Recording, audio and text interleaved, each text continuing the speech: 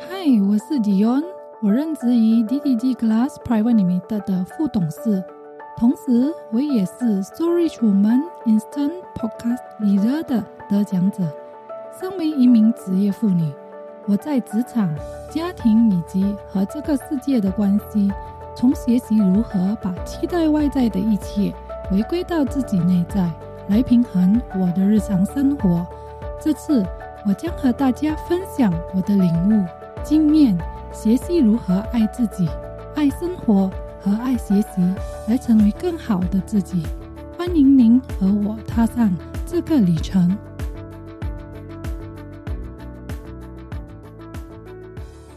嗨，我是 Dion， 欢迎你收听我的节目《回归自己》。在这一集中，我将会聊到自我疗愈。今天要和你分享感知情绪这个话题。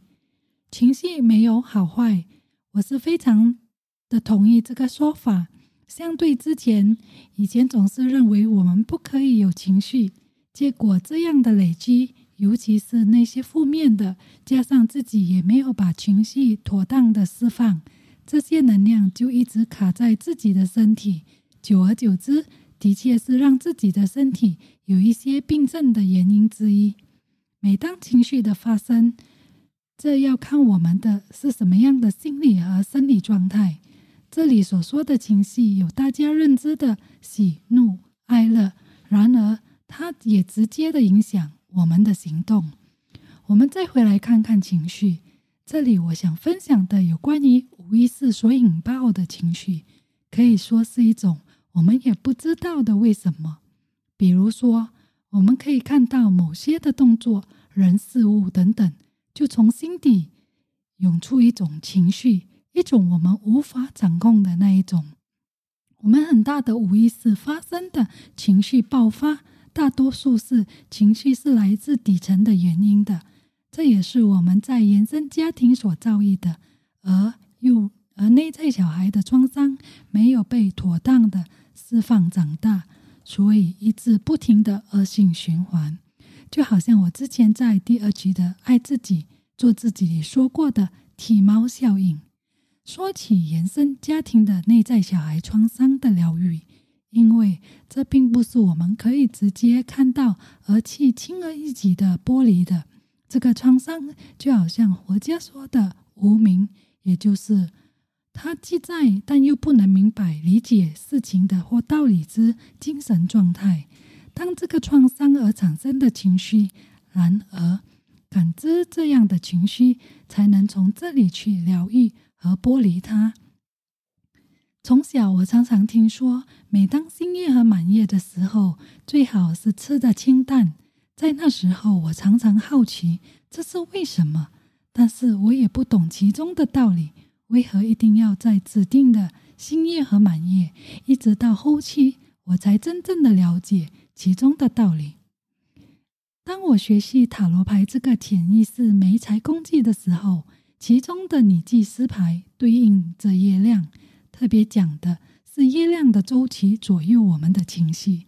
然而就在一次读到的报道，有位想要解决自身情绪起伏规律的工程师做了一个详细记录。后来他的心理医生发现，工程师的情绪和睡眠的规律是在随着月亮吸引发的海洋潮汐之超弱而变化。可是他也觉得好像很难令人相信，所以也没有什么的继续去研究。但是一直到12年后，心理医生才通过另一个心理学家认识到月亮的盈亏圆缺会影响人的情绪。于是我忽然的很快联想到，为何我们要吃得清淡，或者甚至有些人新月和满月的时候都以素食为主的其中一个原因。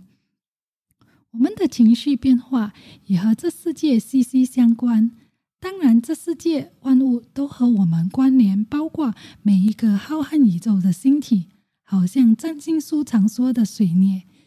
影响着我们的记忆、沟通、交通、通讯等，会带来诸事的不顺，让人感到情绪低落。当我有了这样的认识，我其实可以更好的有感知来让自己可以知道如何去处理，也可以说是我的一种预防工具吧。这样的体验的确能让我的人际关系是有很大的帮助和升华。我的生活也顺应和起伏这样的自然规律。我发现我可以容易的接受我自己，当我感知我的情绪，我可以很有意识的处理生活中的发生，最主要是不需要用负面的反应来解决。我们的正负能量就是对应我们的正负情绪。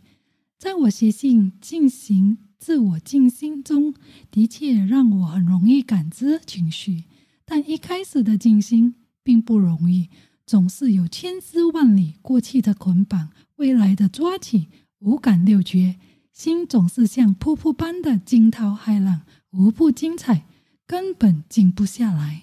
经过不断的练习，当我越来越能掌握静心后，我的感知情绪的能力就越来越强，一个转念就可以从中了解事情的本质。反之，没有学习静心的人生，常常接受了集体意识的影响，做许多事情也是无意识和盲目的行为模式。我也认为每一个偶然都是有意义的。一直以来，有人常常把我们的公司的名字写成 DOG， 即是狗的意思，这让我很不解，甚至我还很不高兴的觉得有被贬低。可是在一次静心的过程中，在我的心轮的时候，我看到了白狗。在我学习玛雅13业力的时候，狗代表的关键词是爱、忠诚和心。后来我也查了公司的波符，其中我怎样做的最好服务，就是需要用到白狗的力量，而我自己的波符白狗是我的挑战，这让我有了更进一步的了解的方向。那一刻，我忽然明白，管理好一间公司，这是最基本，我身为领袖的开始。从这件事后，我的意识边界又加宽了。整个公司现在越来越凝聚力越来越紧密，部门和部门的合作无间，这是我身为领导最大的动力。我们总是对自己的家人比较放松，这也包括对他们的情绪忽略，但有时也会是反向的，有时太过于介意，很害怕家人受到伤害等过度的担心。有一天傍晚放工回家，一厢情愿的想给家人带晚餐，可是就在发信息和打电话后都无法联络上家人，于是心里就有了情绪。在以前我真的就会发脾气，可是当我感知到我内心深处似乎有一些不安全的感觉，就在这个当下，我的念头一转，我就问自己，我怎么了？我只是想帮忙他们买晚餐而已，如果没买到，他们可以自己去附近吃，这也没有什么的。于是我便没有了更深的情绪，而自己好好享受自己的晚餐。用过餐回到家时，孩子在睡觉，先生说他用过了晚餐。我想质问他们为什么没有回我的信息，很多问题。就在这一刻，我有感知到我要有情绪了。我顿了顿后，这些都是我们在生活里的修行，不在别处，就在我们的身边。我必须看到了事情的背后的真相，因为我们就是这样的约定，成为一家人。一家人的相处之道，除了我跟孩子的关系，我跟我先生的关系，我先生和我孩子的关系，这里让我看见我们都是独立的。我不可以因为我和孩子的事情而迁怒到我先生，反之然之，我常可以感知到我家人的没有安全感，这也是我必须去深一层自我探索的其中一个课题。在还不懂感知清晰的时候，外面的事物把旧的创伤引发出来，这样每次不停的轮回发脾气，其实自己的心也很累的。反观现在的心是很安静，我会越来越可以更好的看清事情，那什么事情都是合情合理的解决方案。金星让我发现，好像之前我的体验，我很爱做笔记，好像每一个点都不能错过。其实后来我也感受到这是一个抓起，我也学会不要像以前老是把所有的东西都记在头脑。现在我的学习方式会比较轻松，这样反而更容易的做得好。我在之前的博客有提到腹式呼吸，这也是一个非常有效的方法，能让我的情绪都是感到很阳气的。我也会选择让我的膀胱经晒太阳，当身体的阳气生发，我们的行动就会增加。后期我也学习平甩功，当我了解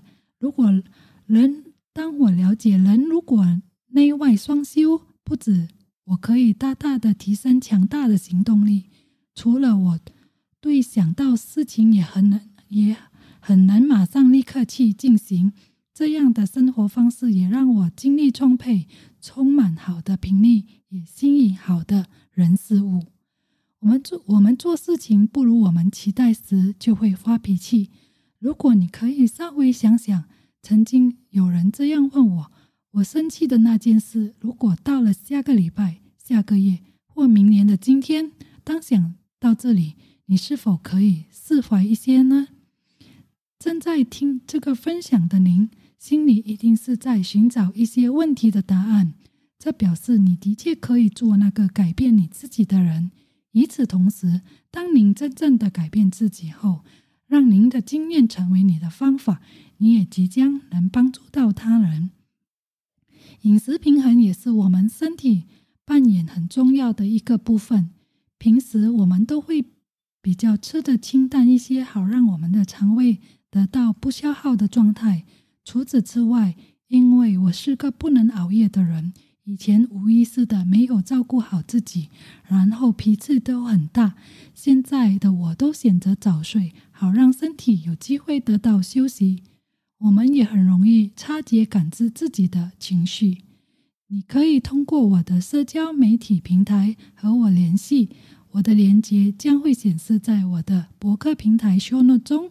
今天的分享就到这里，下一期我将会继续和你们分享自我疗愈的旅程，期待下次和你们再度空中见面。我很荣幸，也感谢您的收听。现在，如果你想更进一步了解我们的一些个人指导、培训以及为你完成的服务计划，请浏览 soulrichwoman.com soulrichwoman.com。 如果您是从朋友或家人那里获得此分享，请增加订阅我们的电子邮件服务，因为一旦订阅，您就会成为 Soulrichwoman 成员之一。这条回家的路都是要靠自己找，期待很快的可以再和您空中见面，也献上我对您深深的祝福。